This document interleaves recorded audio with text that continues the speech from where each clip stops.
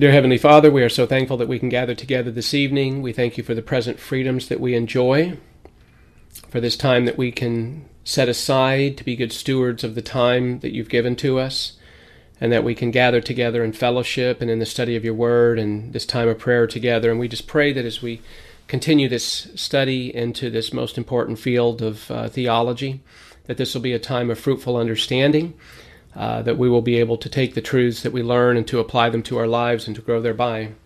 We ask this now in Jesus' name. Amen. All right, let me switch over and go live on Facebook. We'll get that going.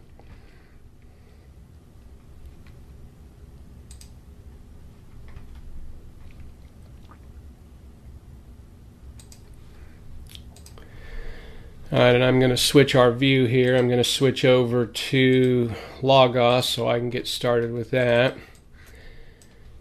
And I think we're live on Facebook. Dan, are we a green light, do you know?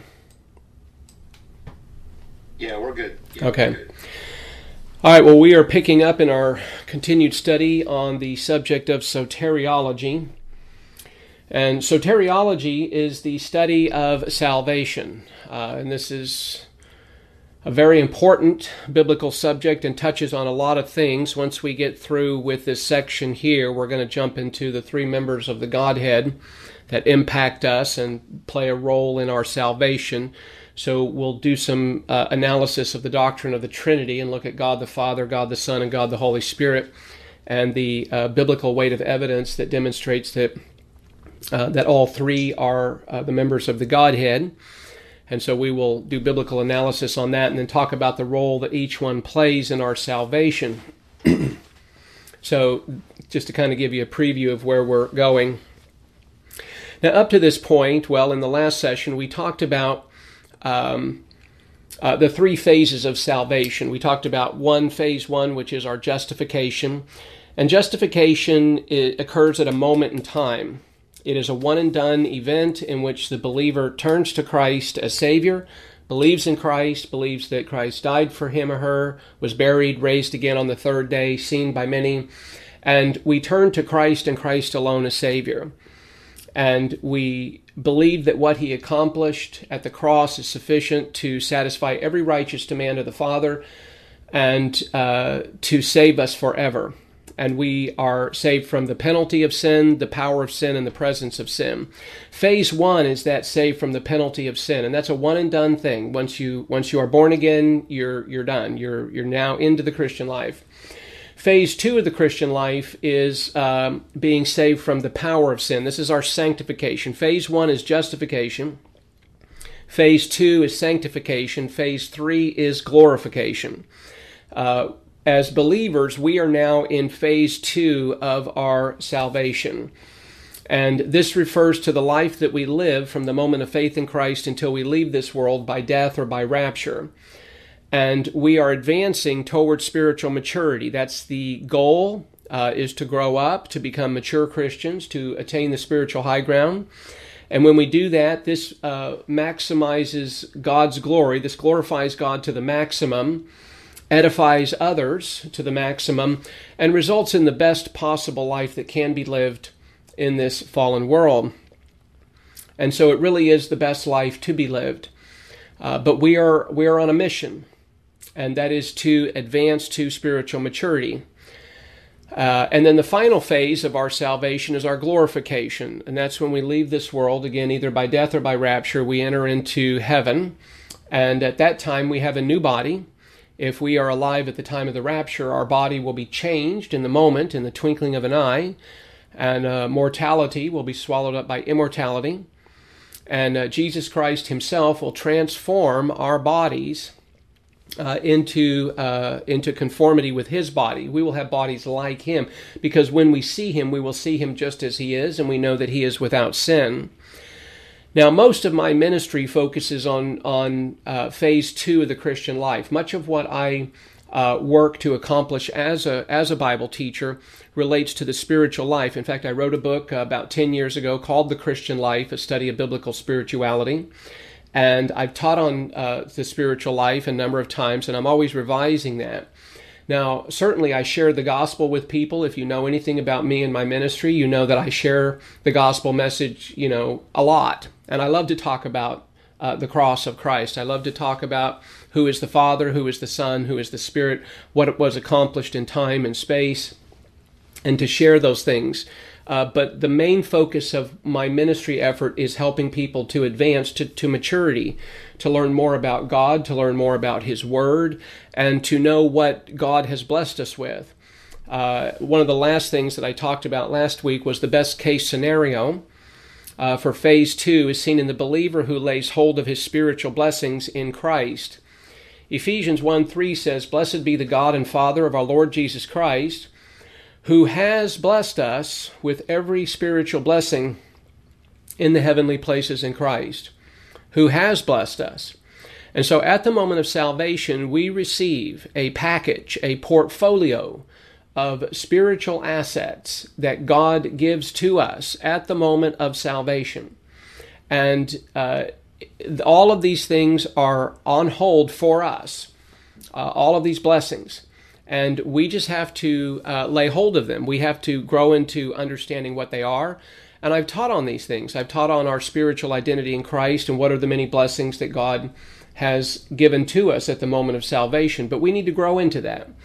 Now, when we're talking about phase 2 of the Christian life, we're talking about our sanctification, our walk with the Lord.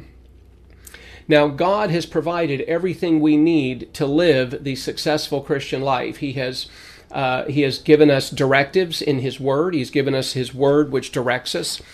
And really, the Word of God speaks to all of our life. It speaks to our thoughts. It speaks to our words. It speaks to our families.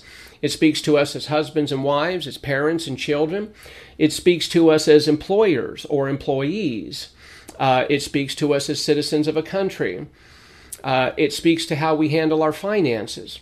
It really speaks to all of our life.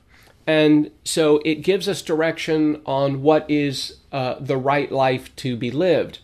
Not only that, but we have a new nature. We are born again. We have a new nature. We're said to be born again. And on top of that, according to 1 Corinthians 3:16, God the Holy Spirit dwells in us. And so we have God the Holy Spirit here to guide us, to illumine our minds, to help us to understand the biblical text, and to advance in the Christian life. And so we have this wonderful blessings, these wonderful blessings that are ours. And again, Ephesians 1:3, it says that blessed be the God and Father of our Lord Jesus Christ, who has blessed us with every spiritual blessing in the heavenly places in Christ. So we have these, and we need to lay hold of these and to understand what these are and to walk in them. We also have a responsibility to learn and to live God's Word. 2 Timothy 2:15 says, "Study to show yourself approved unto God as a workman that needeth not to be ashamed, rightly handling the word of truth." 2 Timothy 3:16 and 17 says, "All Scripture is God-breathed and is profitable." It's beneficial to us. It is profitable for doctrine, for reproof, for correction, and for training in righteousness, so that the man of God may be adequate, equipped for every good work. Equipped for every good work. So we need the Word of God to teach us, to help us to understand how to live the righteous life that God calls us to live. And it's not only a matter of learning it, there is an academic phase of it. In fact, what we're doing here is the first of a two-step process, because we have to learn the Word before we can live the Word. And that's why James 1:22, James says, "But prove yourselves doers of the Word, and not merely hearers who delude themselves." And so we need to be able to apply the Word of God to our everyday life. And of course, Hebrews 6:1 tells us, "Therefore, leaving the elementary teaching about the Christ, let us press on to maturity." Let us press on to maturity. Now, the reality is that we cannot advance to maturity apart from the Word of God. Let me say that again. We cannot advance to maturity apart from the Word of God. And so we need the Word of God. We need it to help us to grow. This is why 1 Peter 2:2, Peter says, "Like newborn babes, long for the pure milk of the Word, that by it you might grow in respect to your salvation." That you might grow in respect to your salvation. In fact, you can't even live the life of faith without the Word of God. The Word of God is central to the walk of faith. And people talk about, walking by faith, but then the Word of God is nowhere resident in their thinking. And I think, okay, well, you really don't understand biblical faith. Romans 10:17 says, faith comes by hearing, and hearing by the Word of God. Faith comes by hearing, and hearing by the Word of God. You cannot even live by faith apart from the Word of God. The Word of God is foundational and central to our walk of faith. And faith is when we understand the Word and we apply the Word. It's always that two-step process. I think of in Matthew 7:24 and following, where Jesus said, the man who hears my words, that's intake of the Word of God. The man who hears my words and does them, see, that's the application, and does them, shall be compared to a wise man who built his house upon the rock. Now, it is possible to hear the word and not apply it. And this is why Jesus goes on. He says, but the man who hears my words and does not do it is like a foolish man who built his house upon the sand. And so there's always that two-step process of learning and living. And that's why it's so important that we have that discipline of time, that we set aside that time to study the Word, and that we are conscious in the application of that Word to every aspect of our life. And I apply the Word of God constantly. And of course, there's times where I fail, times where I mess up, and I have to get up and rebound, confess my sin, get back into the arena of life, and whatever that happens to be. But I apply the Word of God to my work. I apply the Word of God to unbelievers. Galatians 6:10 says, do good to everyone, and especially to those who are of the household of faith. I apply the Word of God at my church. I apply the Word of God to unbelievers. I share the gospel with them. I apply the Word of God to pray for everybody, because we're told to pray for one another, to love one another, to encourage one another, to build up one another. You have those 65 references to the reciprocal pronoun all alone, those one another verses in the Bible. And so I apply the Word of God across the board. In fact, I get to apply the Word of God tomorrow morning. Hebrews 10 makes it very clear that we are not to forsake the assembling of ourselves together, as is the habit of some. So I go and I attend fellowship at a nearby church. And is it a perfect church? No, there is no such thing as a perfect church. That will never happen. But as a believer, I am directed to be in fellowship with other believers. And so I go and I participate, and I don't go with the attitude of what can I get out of it. I go with the attitude of what can I give to it. What can I do? How can I be a blessing? How can I serve? How can I impart something, be it a word of truth from the Lord, be it a gift, a donation to help somebody who's struggling, or just to help meet the needs of the church, because the church has light bills and utility bills, and so they need contributions to help keep the doors open, and so I go and I participate in church fellowship. But these are all applications of the Word of God. It's me taking the Word of God and plugging it into life and saying, how can I apply it to all aspects of my life?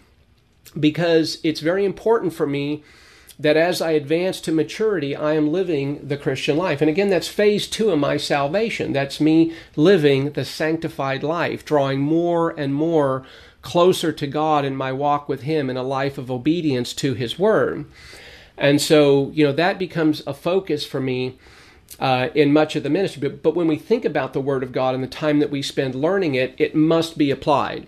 And that's my point. It just simply must be applied. So let me go ahead and jump back in the notes here, and we'll talk about being saved from God's wrath, being saved from God's wrath.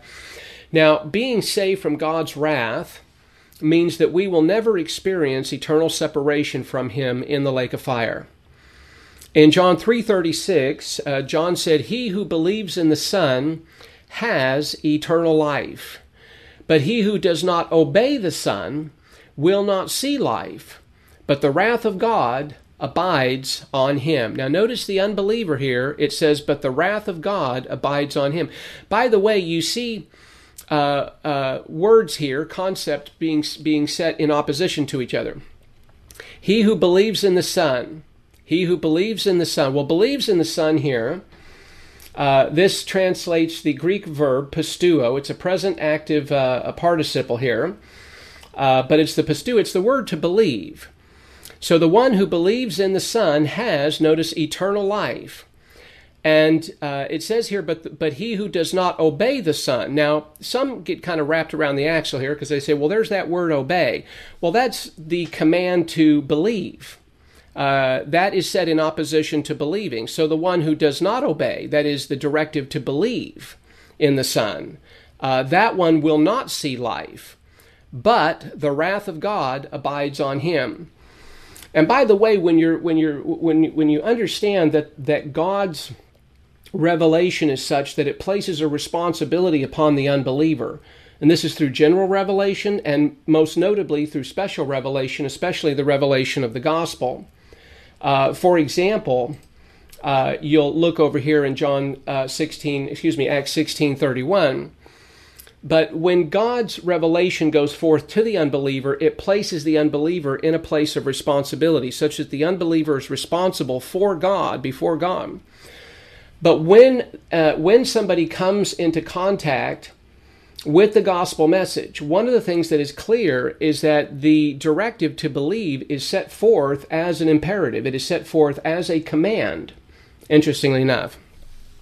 And to give you an example of this, over in Acts chapter 16, verse 30, just to kind of give you the short version here, it says, and after he brought them out, this would be the Roman jailer, he said to them, this would be Paul and Silas, sirs, what must I do to be saved? Now the answer came back in Acts 16:31, in which Paul said, Pistusen epiton kurion Iesun kai sothese su, translated, believe in the Lord Jesus and you will be saved. Now the word believe here translates that same Greek word pistuo. But you'll notice here that this is that the form of the verb is in the it's an aorist active imperative. Now the active voice means the subject produces the action of the verb. The jailer here is given a directive, and the imperative mood is the mood of command. This is a command given to the jailer, and the command is believe. And here the object of faith is the Lord Jesus, and the benefit is, and you will be saved. But it is in the imperative mood. So when one encounters the gospel, it is set forth as a directive. And this is just an example of this. So again, what I'm trying to emphasize here is just simply that, getting back to the notes, that being saved from God's wrath means that we will never experience eternal separation from Him. Let's go on here. Let's look at our next passage, and this is really quite clear.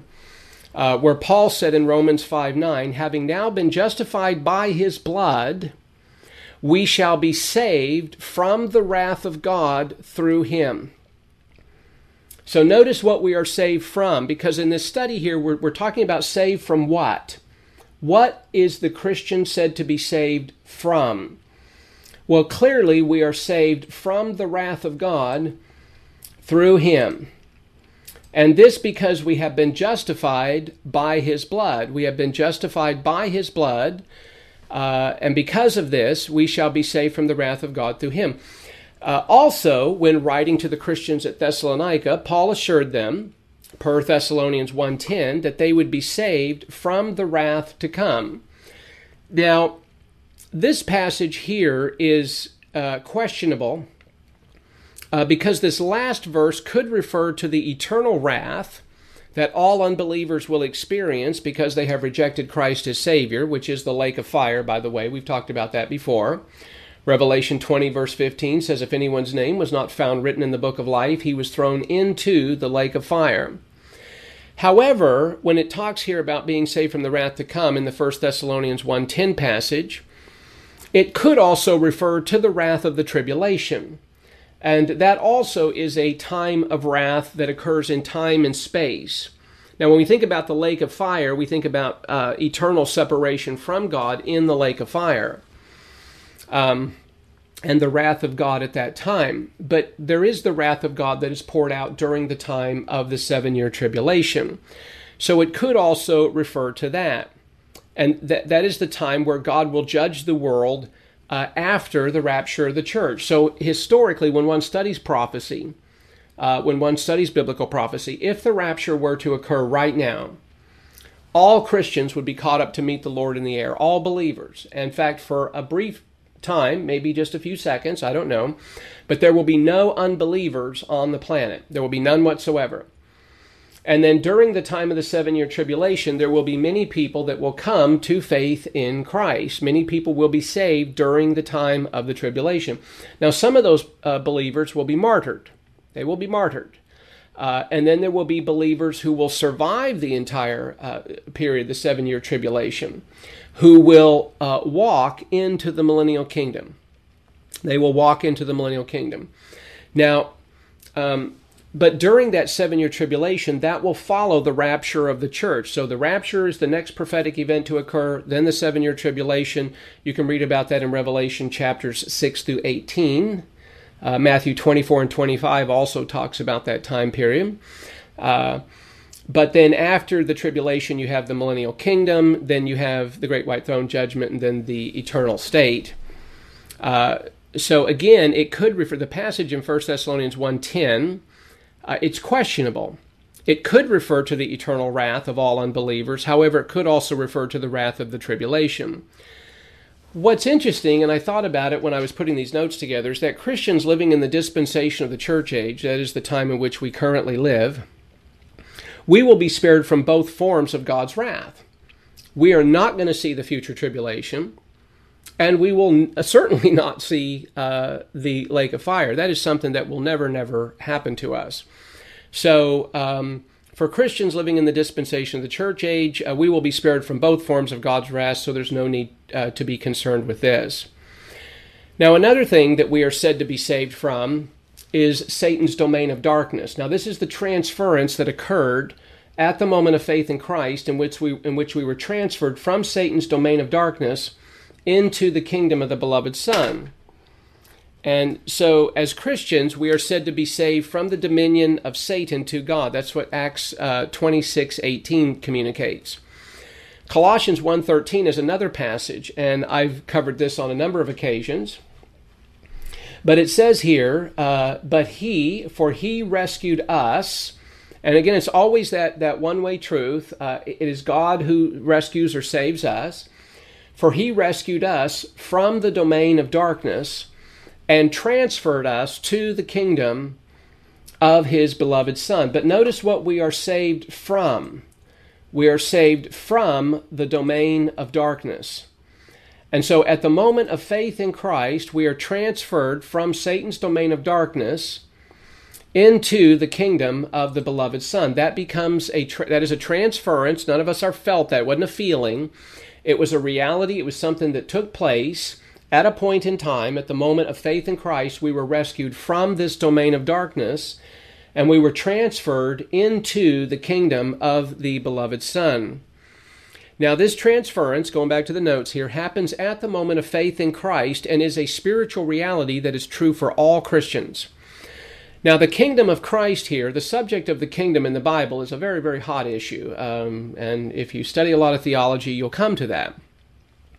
But the kingdom of Christ mentioned here does not refer to the future eschatological kingdom that will come, in which Jesus, a biological descendant of David, is prophesied to rule over the world in righteousness.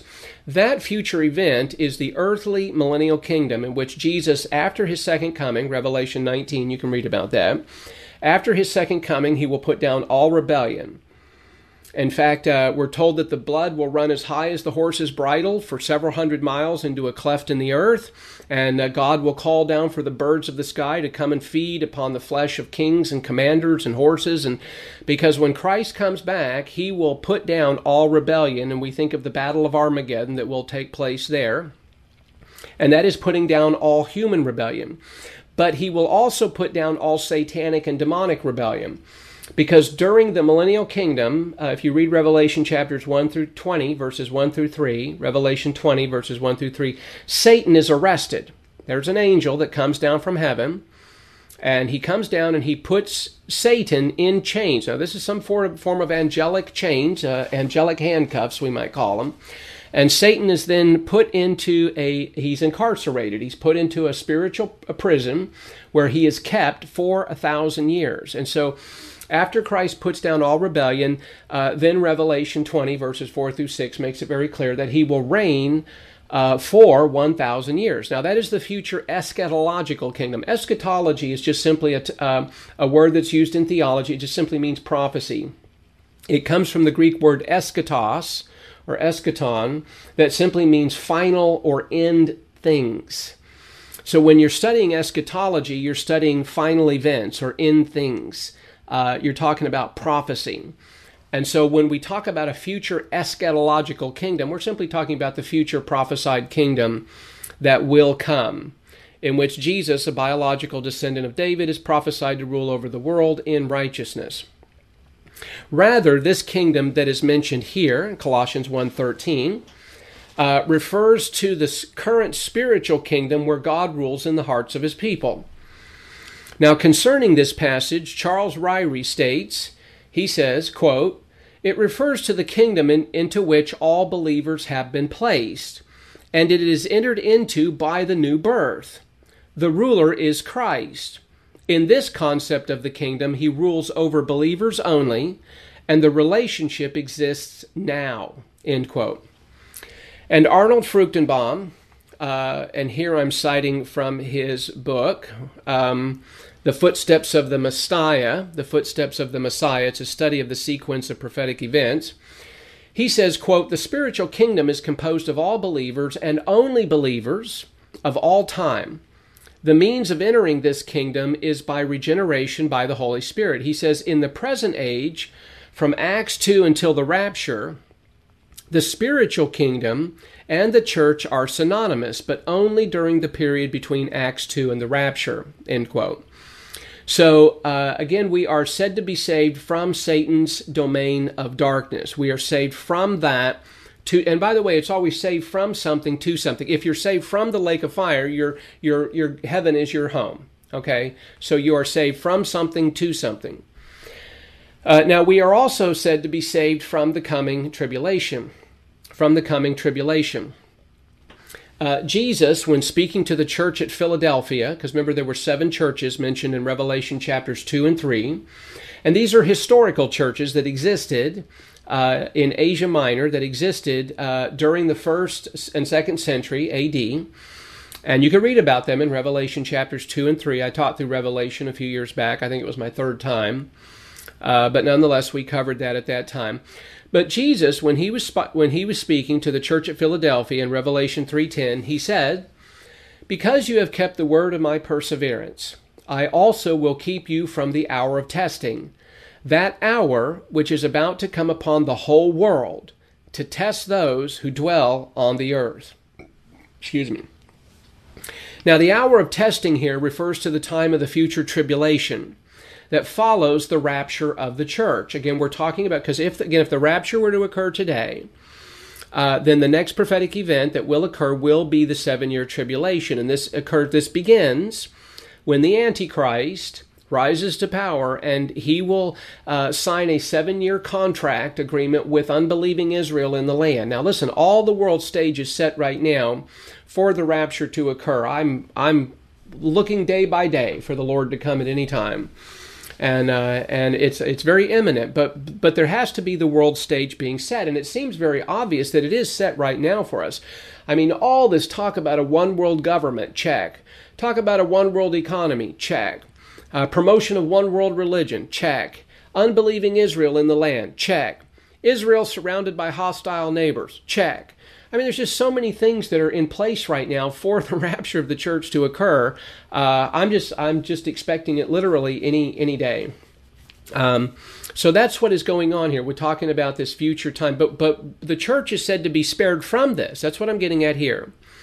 Now, Dr. Robert Thomas, and I had the privilege of meeting him back in 2009. In fact, he was the keynote speaker at the Chafer Theological Conference down in Houston. And he gave some very, very good lessons, and I enjoyed some conversations with him. He's passed on now. He's been graduated to heaven. But Dr. Robert Thomas affirms this in his commentary concerning the hour of trial. He says the hour of trial refers to the future period of trouble just before Christ's personal return to earth. Now, when he talks about this personal return to earth, he's talking about Revelation 19, the second coming. The rapture and the second coming are two events separated by each other by the 7-year time period. At the rapture, it is Christ coming for his saints. At the rapture, it is Christ coming for his saints. And at the rapture, we will meet the Lord in the air. So Christ will come down to the earth, halfway point, and we will go up and we will meet the Lord in the air. And then we will go with him back to heaven. And so at the rapture, it is Christ coming for his saints. Now, when you read Revelation 19, it is Christ coming with his saints. Christ coming with his saints. And we're going to come back with him. We will come back. We will be riding on white horses. So don't worry. If you haven't had any horse training session, you'll get that in heaven. And apparently there will be horses there because we're going to come back riding with him. Again, quite an amazing thing. But that's what he's talking about. He's talking about the future period of trouble, that is the 7-year tribulation, just before Christ's personal return to earth. That's the second coming. Charles Ryrie adds, he says, the promise of Revelation 3:10 not only guarantees being kept from the trials of the tribulation period, but being kept from the time period of the tribulation. He says the promise is not, I will keep you from the trials, it is, I will also keep you from the hour of the trial. Dr. Arnold Fruchtenbaum, citing him again, and here I'm citing him from the Footsteps of the Messiah. He says in this passage, talking about Revelation 3:10, he says in this passage, the church is promised to be kept from the period of trial that is about to fall upon the whole earth. In the context of the book of Revelation, it is the tribulation found in chapter 6 through 19. That is, this period of trial that is about to fall upon the whole earth. It is from this period of trial that the church is to be kept. This verse does not say that the church will be merely kept safe during the trial, but it will be kept from the very hour of the trial, that is, from the very time of it. And I think that that is the correct view. Now, there are some Christians, it's a small group, there's not many out there, but there are some, I've run into a few, who believe that the church will go halfway through the tribulation. Some believe that we'll go all the way through to the tribulation. And I kind of scratch my head at some of their teachings, and I understand they have lines of reasoning, and I don't want to make light of that, but I find it very difficult to go there. But there are some that do hold to that view, and they're certainly Christians, and they should be treated with love and respect and courtesy, and have a civil theological discussion. No place for having a fist-in-your-face attitude. Too many Christians have that, and that's unfortunate.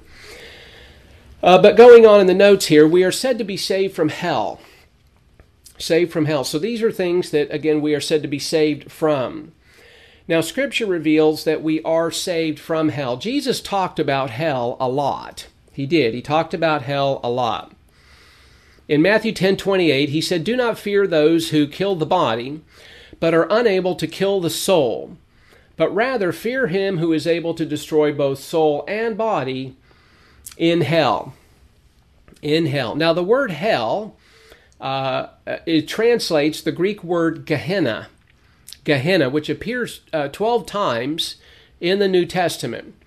And according to the New International Dictionary of New Testament Theology and Exegesis, you got to love some of these big titles on some of these books. And this is a very nice dictionary. It's a lexicon, but it's called the New International Dictionary of New Testament Theology and Exegesis.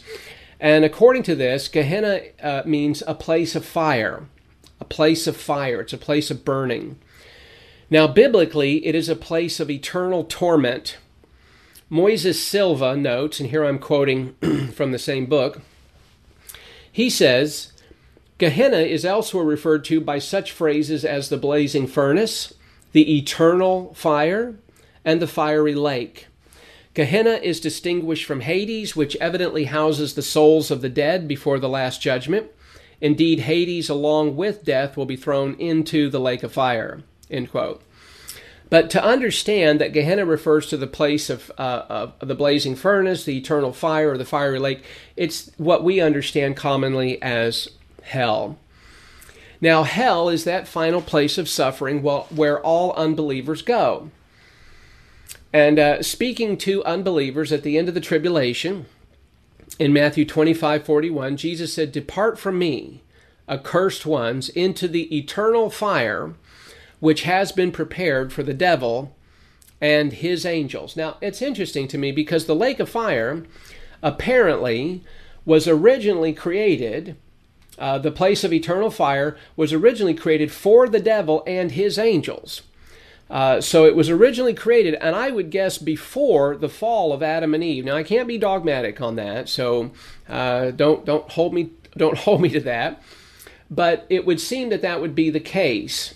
But nonetheless, people will wind up in the lake of fire because they have chosen to follow Satan there, because they are unbelievers, because they are part of his kingdom.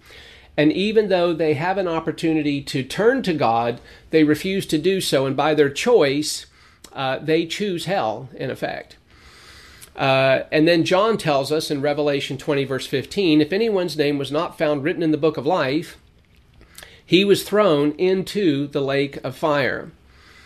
Now, concerning hell, J.I. Packer, another very good Bible teacher, I don't necessarily agree with his ecclesiology or eschatology, but otherwise, he's a fine theologian, and I had the privilege of meeting him too, back in, I think it was 2004. But anyway, from citing him here, he says of hell, he says, "It is thought of as a place of fire and darkness, of weeping and of grinding teeth, of destruction and of torment." In other words, of total distress and misery. If, as it seems, these terms are symbolic rather than literal, that is, fire and darkness would be mutually exclusive in literal terms, he says, we may be sure that the reality, which is beyond our imagining, exceeds the symbol in dreadfulness. He goes on, he says, New Testament teaching about hell is meant to appall us and strike us dumb with horror, assuring us that as heaven will be better than we could dream, so hell will be worse than we can conceive. Such are the issues of eternity which we need now, to be realistically faced. End quote. And that was taken from his book, Concise Theology, A Guide to Historic Christian Beliefs. Concise Theology, A Guide to Historic Christian Beliefs. It's a nice little theology book. I like it. So those are areas where we are said to be saved from. And so again, we're talking about salvation. This is all under the heading of Soteriology. But now, since we have a little bit of time left, I'm going to go ahead and jump into this next section here.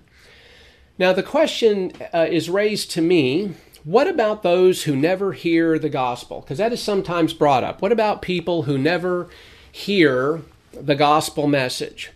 What about them? Well, let's jump into that. Now, someone might say, what about those who never hear the gospel message about Jesus? Are they condemned to hell?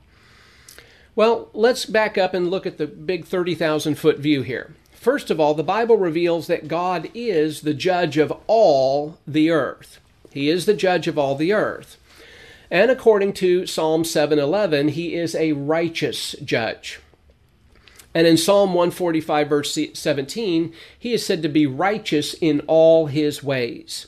This means that God is absolutely fair to everyone, and no one will go to hell who did not choose it. Let me be very clear on that. God is absolutely fair to everyone, and no one will go to hell, who did not choose it. Now, God has revealed himself to everyone. In a general sense, he has made himself known through his creation. You see, knowledge of God's existence is clearly revealed through his creation. In Psalm chapter 19, verses 1 and 2, David wrote, he said, "The heavens are telling of the glory of God, and their expanse is declaring the work of his hands. Day to day pours forth speech, and night to night reveals knowledge." So do you see what's going on here? The heavens are telling of the glory of God. And what are they telling?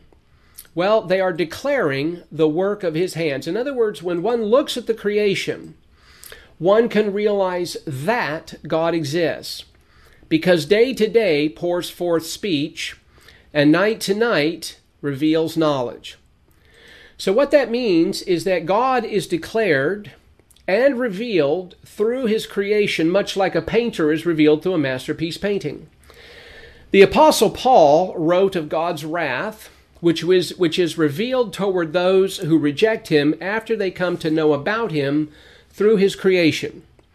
Now in Romans 1:18 and 19, Paul says, "For the wrath of God," now this is the future eternal wrath of God, "the wrath of God is revealed from heaven against all ungodliness and unrighteousness of men who suppress the truth in unrighteousness, because that which is known about God is evident within them, for God made it evident to them." Now there's a lot going on here, but one of the things that we need to be clear is that the wrath of God is revealed from heaven.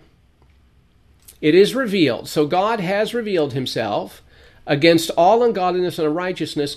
And notice, of men who suppress the truth in unrighteousness. There's no problem with the truth. There's no issue about the truth itself, because at the heart of every problem is the problem of the heart. And what we have here is we have people that go negative to God. When they come to the awareness that God exists, they say, okay, I don't want to know God. And at that moment, if they reject God, if they reject what light he has given, he's under no obligation to give them any further light. So these are men who suppress the truth in unrighteousness. So not only are they rejecting the external truth about God through the creation, but they're also rejecting the internal truth. Because Romans 1:19 says, because that which is known about God, not guessed at or hinted at or slightly hinted at, that which is known about God. And listen, when I talk to an unbeliever or somebody who claims to be an atheist, I don't ever argue with them about their atheism, because I know something about them. I know that deep down inside, they know that God exists. Now, they're suppressing that truth to others, and they're suppressing that truth to themselves.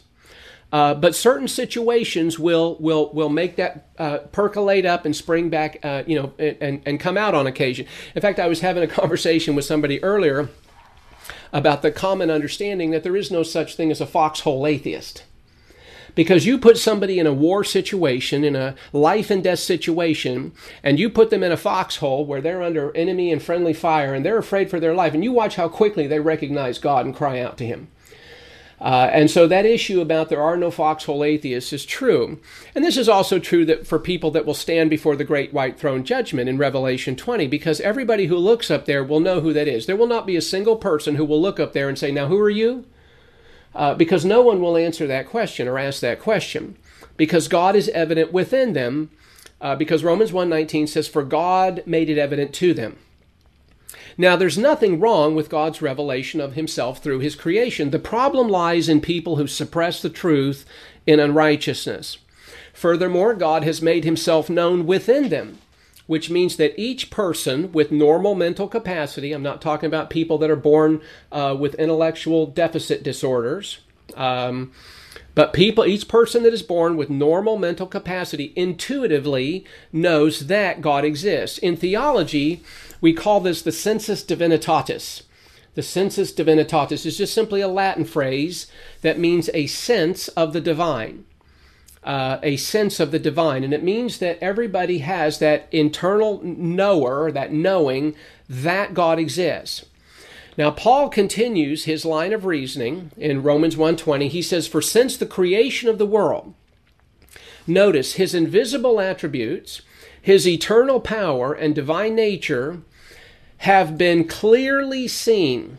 Now, don't miss that. Have been clearly seen, being understood through what has been made. That's the creation. Being understood through what has been made. Notice the final clause here. So that they, now the they here refers to those who suppress the truth in unrighteousness. So that they are without excuse. Without excuse before who? Before God. You see, they can't give an excuse. Now, those who reject God after becoming aware of him, at that moment are held morally responsible and are without excuse for their choices before a holy and righteous God who will hold them accountable. Robert Mounce, who is a fabulous, fabulous Greek scholar, has many wonderful books on the Greek New Testament, a wonderful Greek scholar. He says, seeing the beauty and complexity of creation carries with it the responsibility of acknowledging the Creator both as powerful and as living above the natural order. Disbelief, he goes on to say, disbelief requires an act of rebellion against common sense. It displays fallen humanity's fatal bias against God. Although the created order cannot force a person to believe, it does leave the recipient responsible for not believing. And that last statement there is absolutely spot on. So again, he says, although the created order cannot force a person to believe, it does leave the recipient responsible for not believing. Now, going on in my notes here, what is fascinating is that 3 times it says that God gave these people over to their sinful ways. So God says, all right, you want to go negative, you want to suppress the truth and unrighteousness. God is a perfect gentleman. He does not force himself on anybody. Now, he can and will restrain their sinful behaviors at time, and that is something he does. He's the sovereign Lord of the universe, so he keeps all sinners are on a leash. Satan's on a leash, sinners are on a leash too. But nonetheless, he gives them a modicum of freedom. And of those who are negative to God, 3 times it is written that he gave them over. Now it says that he gave them over in Romans 1:24 to the lusts of their heart. In Romans 1:26 it says that he gave them over to degrading passions. And in Romans 1:28 it is said that he gave them over to a depraved mind to do those things which are not proper. Now once God permits a person to operate by his sinful passions, that person is given a measure of freedom to live as he wants, but not without consequence, both in time and eternity. Now, if someone is positive and wants to know God personally, then God will make certain that that person receives gospel revelation in order to be saved. If that person goes negative and does not want to know him, then God, who is no bully, will let that person go his own way, but will hold him accountable for his decision.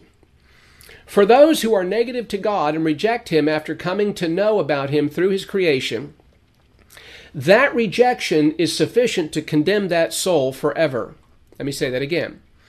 For those who are negative to God and reject him after coming to know about him through his creation, that rejection is sufficient to condemn that soul forever. The only heaven they will ever know, if we can even call it heaven, is the life they'll enjoy in this world during their fleeting time on earth. But after they die, all unbelievers will suffer for eternity in hell, forever separated from God, with no hope of their situation changing. Quoting from Dr. Robert Yarbrough, he says, Jesus spoke repeatedly of the fire of hell and eternal fire. He urged his followers, fear him who, after the killing of the body, has power to throw you into hell. The double-edged nature of Jesus' ministry is well summarized in John 3:36. Whoever believes in the Son has eternal life, but whoever rejects the Son will not see life, for the wrath of God remains on him. Those who reject God's righteousness become targets of his wrath. End quote. Now, going on in my notes here, those who spend eternity in hell are there by choice and not by chance. We must understand that. By the way, let me go off track here for just a moment. When somebody goes positive to God, when somebody wants to know God, God will send gospel information to that person. God will send special revelation concerning the death, concerning the person, and the death, burial, and resurrection of Christ. And and it could be anywhere in the world. It could be somebody who's living in a jungle somewhere that is sending off positive signals. And that person who's living in total isolation, wherever he or she happens to be, it doesn't matter where they are on the planet, if they are sending off positive signals, if there's a green light in their heart, and they say, okay, God, I know that you exist. I see you through the creation. I want to know you. God will then send gospel information to that person. Now, it could be any one of a number of ways. It could be that God raises up a missionary to go to some part of the world to get gospel information to that person, and that person will hear the gospel and they'll believe in Christ. And they will be saved. So when somebody has those positive signals going off, God will get them that information. I've heard of people being saved by reading the Bible. I've heard of a guy who got saved while fishing one time. He found a gospel tract that was left wedged under a rock, and he saw it, and he opened it, he read it, came to hear the gospel clearly, and believed in Christ. I've heard of people being saved on the side of the road. I heard a story of a guy who was having an emotional breakdown. His third business failed. He was looking at bankruptcy. He was having problems with his marriage, with his kids. His whole world was falling apart. He was thinking suicide. He's sitting on the side of the road, turns on the radio, and begins to hear a message about somebody sharing the gospel of Christ, which he'd heard before, but he was hearing it here again. And the man responded. He came to faith in Christ. So there are people all over the planet that have green lights within their little hearts, and they're sending off positive signals, and God sees that. And God will get them gospel information. But for that person who goes negative, who doesn't want to know God, once they've come to that point of knowing Him through the creation, if they begin to suppress the truth and unrighteousness, God will give them over. He will give them over. So we must understand that those who spend eternity in hell are there by choice and not by chance. Quoting from J.I. Packer again, he says, Scripture sees hell as self-chosen. Those in hell will realize that they sentenced themselves to it by loving darkness rather than light, choosing not to have their Creator as their Lord, preferring self-judging, self-indulgent sin to self-denying righteousness, and if they encountered the gospel, rejecting Jesus rather than coming to Him. End quote. And that's exactly right. So they will see hell as a place that is self-chosen. So those who stand before the great white throne judgment, Revelation 20, 11 through 15, will know that the one who is sitting on that throne, will know the one who is sitting on that throne, and they will know they are there to be judged for their sins. Again, not a single person will ask, "Who are you?" For they will all know who He is, and that they are there to face judgment for eternity. All this is avoidable if one will only acknowledge God and respond positively to the gospel of grace and believe in Christ as Savior. Because in order to be saved, one needs only to believe in Christ as Savior in order to avoid eternity in hell. And God has made a way for all to be saved, for all to be saved. So if any are not, it's by their choice and not because there was no divine provision available. And then in closing here, when one turns to Christ as Savior, the Bible's very clear. We have forgiveness of sins. Ephesians 1:7 says, in Him, in Christ, we have redemption. Now, redemption means that Christ paid our sin debt. He paid our sin debt, and so it has been paid in full. And it says that we have redemption through His blood. So the shedding of His blood on the cross was the coin of the heavenly realm that God the Father accepts as payment for our sin debt. In fact, it is the only coin, it is the only currency that heaven will accept as payment for our sins.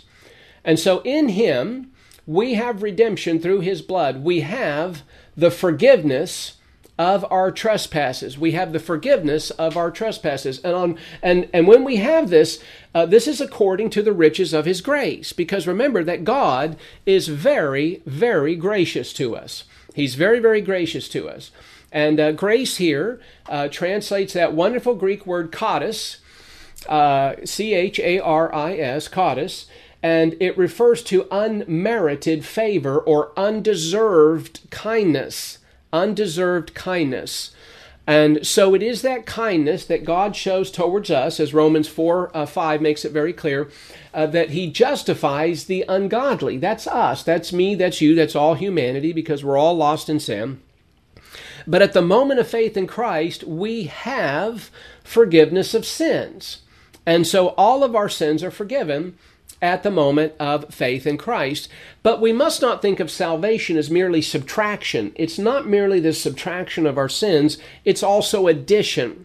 And so we have the forgiveness of sins, but we also have eternal life. John 3:16, for God so loved the world that he gave his only begotten Son, that whosoever believes in him shall not perish, but have eternal life. Shall have eternal life.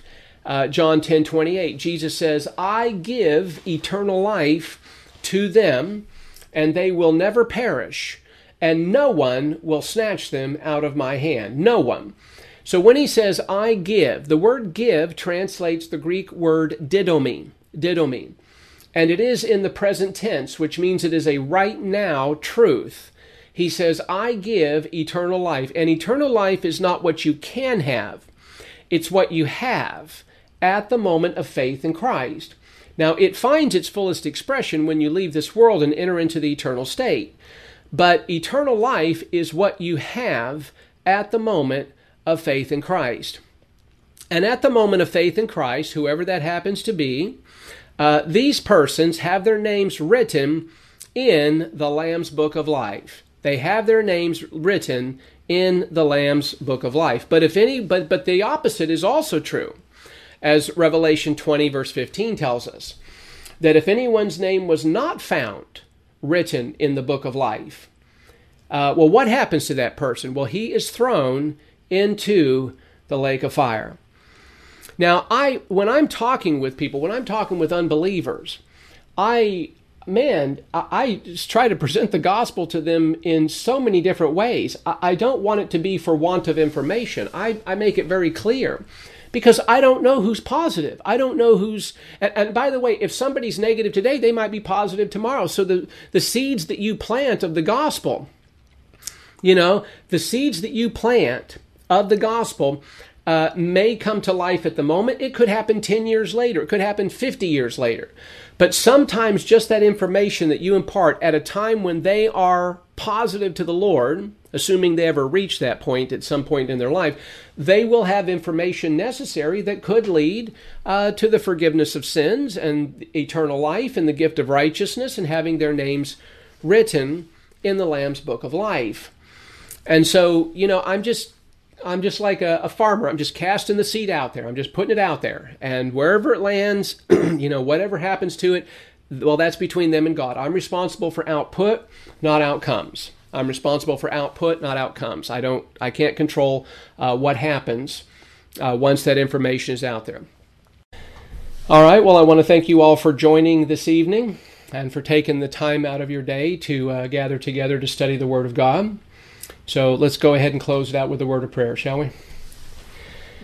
Dear Heavenly Father, we are so thankful that we can call you Father. And we call you Father for one reason and one reason only. And that is because Christ is our Savior. We know that at a point in time, nearly 2,000 years ago, the second member of the Trinity came into the world and took upon himself humanity. And he walked among mankind, and he lived an absolutely righteous life and committed no sin. And he went to a cross and died a death he did not deserve, in order that we might have a life that we could never earn.